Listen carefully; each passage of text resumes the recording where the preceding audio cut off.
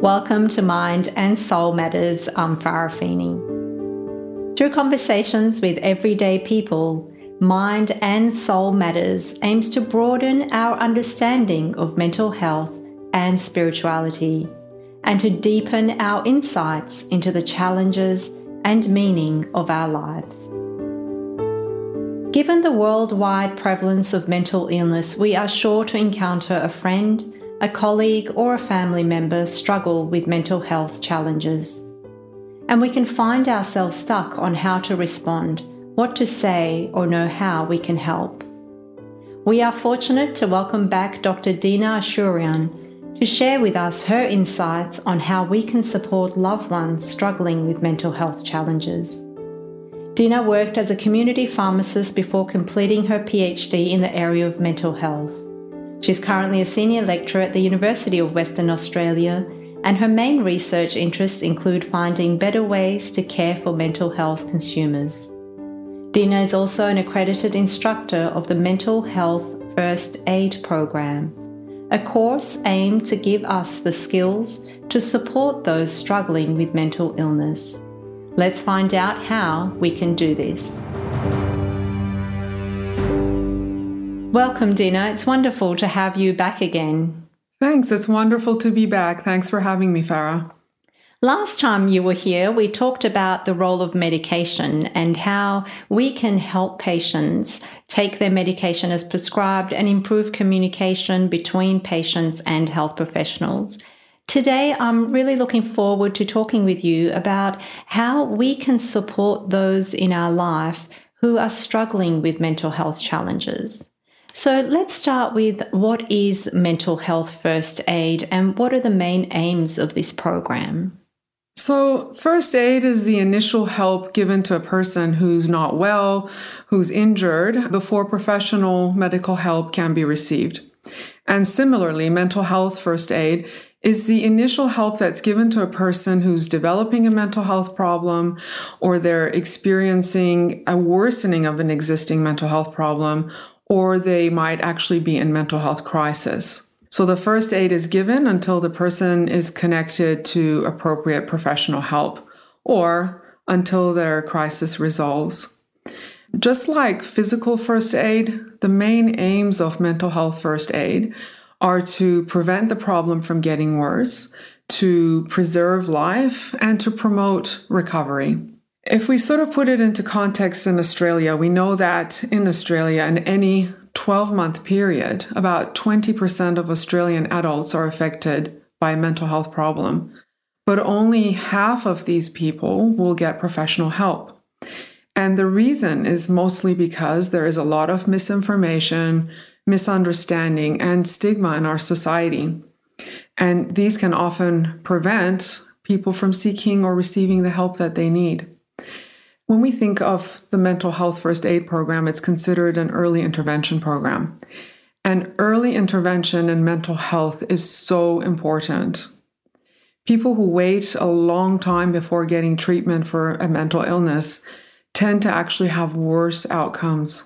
Sometimes people around those with mental health problems notice things and they want to help, but they're really not sure how to do it. And they're worried that they may do the wrong thing or say the wrong thing. Mm-hmm. So this course, Mental Health First Aid, teaches people simple, practical first aid skills for helping someone who's experiencing a mental health problem. Mental health first aid courses teach you how to listen, how to respond to someone who has a problem.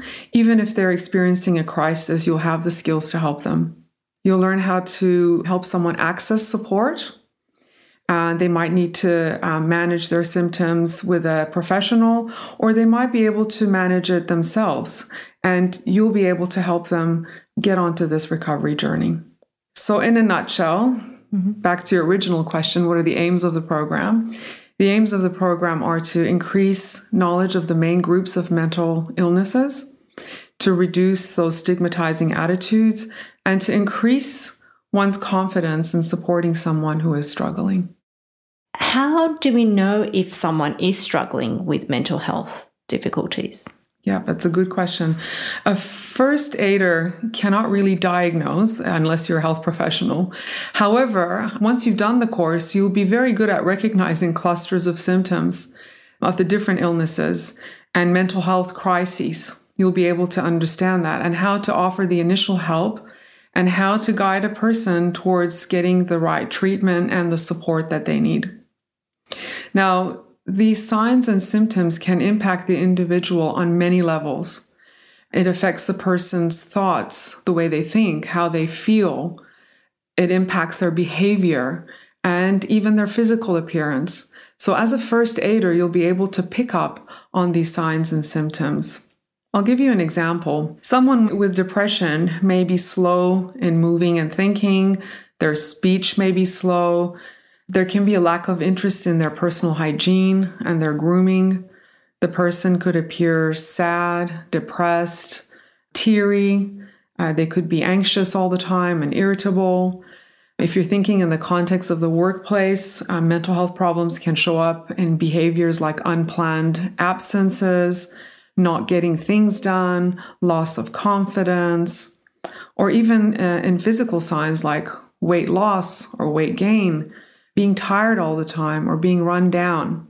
Unfortunately, if you don't recognize these symptoms as being symptoms of a mental illness in your friend or colleague, you might actually become judgmental and judge them as being lazy or self-centered or not pulling their weight at work or having poor work ethic or just being plain incompetent. So it is easy to fall into those judgmental thoughts if you don't recognize these symptoms. Mental health is such a broad area, so it's not possible for us to go through all the different types of mental health challenges and say, well, these are the signs to look out for. But I guess what I'm hearing you say is that if there's a change in behavior, if there's withdrawal, if it's interfering with the person's everyday kind of normal functioning, whether that's through work, social interactions, they could be potential signs. What are some practical steps or tips on what we should do if we suspect someone is struggling? It's important not to ignore the symptoms that you've noticed and just assume that they'll go away. Because sometimes people just don't know how to respond when they see these symptoms and signs, but they won't go away usually on their own. In any first aid course, you'll learn an action plan as to how to help someone who's unwell. Many of your listeners, Farah, will know a common acronym used for physical first aid, and that's Doctors ABCD. And that stands for D is for danger, R is for response, S is for send for help, A is airway, breathing, compressions, and defibrillator. So that's the acronym for that. And similarly, in the mental health first aid program, we have an action plan on how to help a person with a mental health problem. Its acronym is ALGEE, ALGEE. I'll go through the steps, but they're not necessarily steps that need to be followed in a sequential order. The 5 actions of the mental health first aid action plan are, so I said ALGEE. We start with A. A stands for approach the person, assess, and assist with any crisis. So you would have to plan your approach. You would have to think about when's a good time to have a chat to this person. You might have to make a time to have a coffee or a lunch in a space that's private, that you can have an opportunity for the person to open up and speak openly about their problem. And you're assessing the person for any crisis that might be occurring. And on that, what would be some specific questions that we could ask so people don't shut down or get defensive? So asking open questions are always a good idea. So how are things going? If you have noticed certain signs or symptoms, you can bring that up. You can say, I've noticed you've been late to our meetings. I've noticed that you haven't been your usual self. You haven't been coming to socials that you normally loved coming to. So you can start by saying what you've noticed in the person. That's always a good start. And we sort of say their I statements. I have noticed, rather than saying that you have been late and you haven't been pulling your weight at work. So starting in that way is a gentle way to start the conversation. And the next step is L for listening. Yes, that's a hard one. That is a hard one. And it is a skill. Effective listening is a skill. So L stands for listening and communicating non-judgmentally. Bearing in mind that the attitudes involved in non-judgmental listening involve acceptance, genuineness, and empathy. If the person feels that you have shown empathy, that you've listened without judgment, then they're a lot more likely to be honest and share with you what their problems are. Yeah. And that sounds quite simple in theory, but in reality it can be quite challenging. And, at the beginning I said, that's a hard one, because we can have a tendency to want to fix the problem rather than to really sit there with it. And sometimes that we can feel uncomfortable with that sitting and listening, but being in tune with our own discomfort may even be helpful, possibly. Yes, definitely. I think oftentimes we listen with an agenda to fix or advise or rescue the person. Yes. But really, you have to listen, let them empty their cup and just be with them. If they feel that you genuinely care, it's a lot likely that they will listen to your advice to get professional help or the support that you might link them with. So mental health first aid doesn't give you the skills to diagnose and give treatment. We're not there to solve the problem. We're there to link them with someone who can solve the problem for them. And that then goes to the next step, which is G, giving support and information. And some of the important things to remember in this step is that the support that we're giving is encouraging the person to have hope that they will get better. There is hope that there is definitely something out there that can help, that they have to hang in there. Reminding the person that they actually have a real health problem, that this is common and that is real. It's a real illness. It's a diagnosable illness. And providing some practical help and offering good information, information that's evidence-based. So that's the sort of support that we learn in this course to provide. The next step is E. That's part of the ALGE acronym. E is encouraging the person to get the appropriate professional help. Some examples of professionals are GPs, psychologists, or psychiatrists. And the final E in the action plan is E for encouraging other supports, such as family and friends. Those are really important supports in the recovery journey. Or you might suggest that they join a support group. Often being part of a support group and hearing other people that have the same problem is quite empowering and assists in the recovery. And there's also a lot of self-help strategies that you could assist the person with. And knowing that acronym ALGE and to be able to know these are the specific steps of what to do can be so helpful and powerful. And I love that you said in one of those steps is to give hope. I think that can be a really powerful one as well, because often when people get to the really extreme state of feeling very down and depressed and have suicidal thoughts, it's when they feel like there's no solution, there's no way of getting out of this, that leads to suicide, unfortunately. But giving hope can be that first step of trying to reverse that in many instances.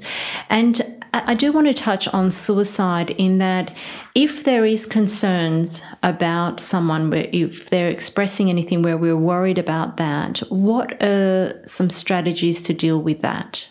So suicide can actually be a taboo subject in society, and often people feeling suicidal don't want to burden or worry anyone. They don't want to burden their loved ones about how they feel, so they don't discuss it. And contrary to popular belief, by asking someone about suicide, you're not putting the idea into their head.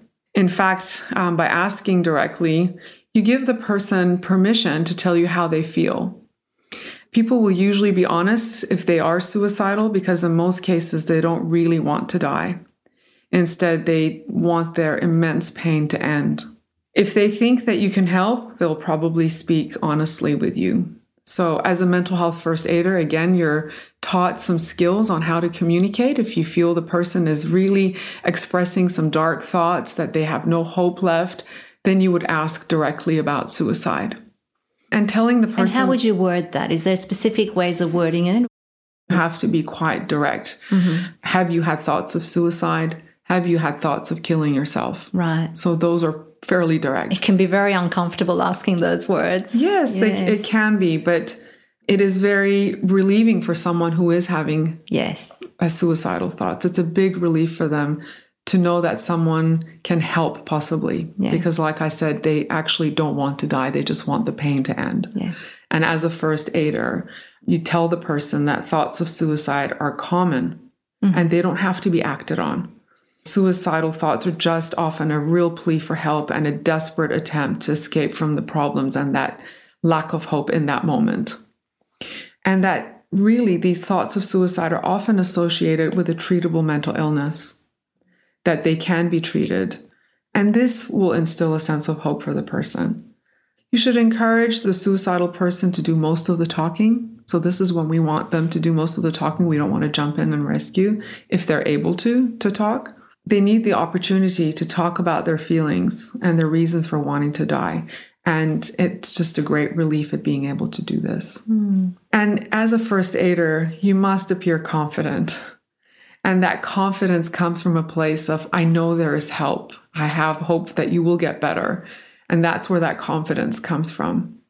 Another myth is that someone who talks about suicide isn't really serious. Some people think, oh, they're just attention seeking or they're really not serious. They're just saying it. But remember that talking about suicide may be a way for the person to just indicate how badly they're feeling.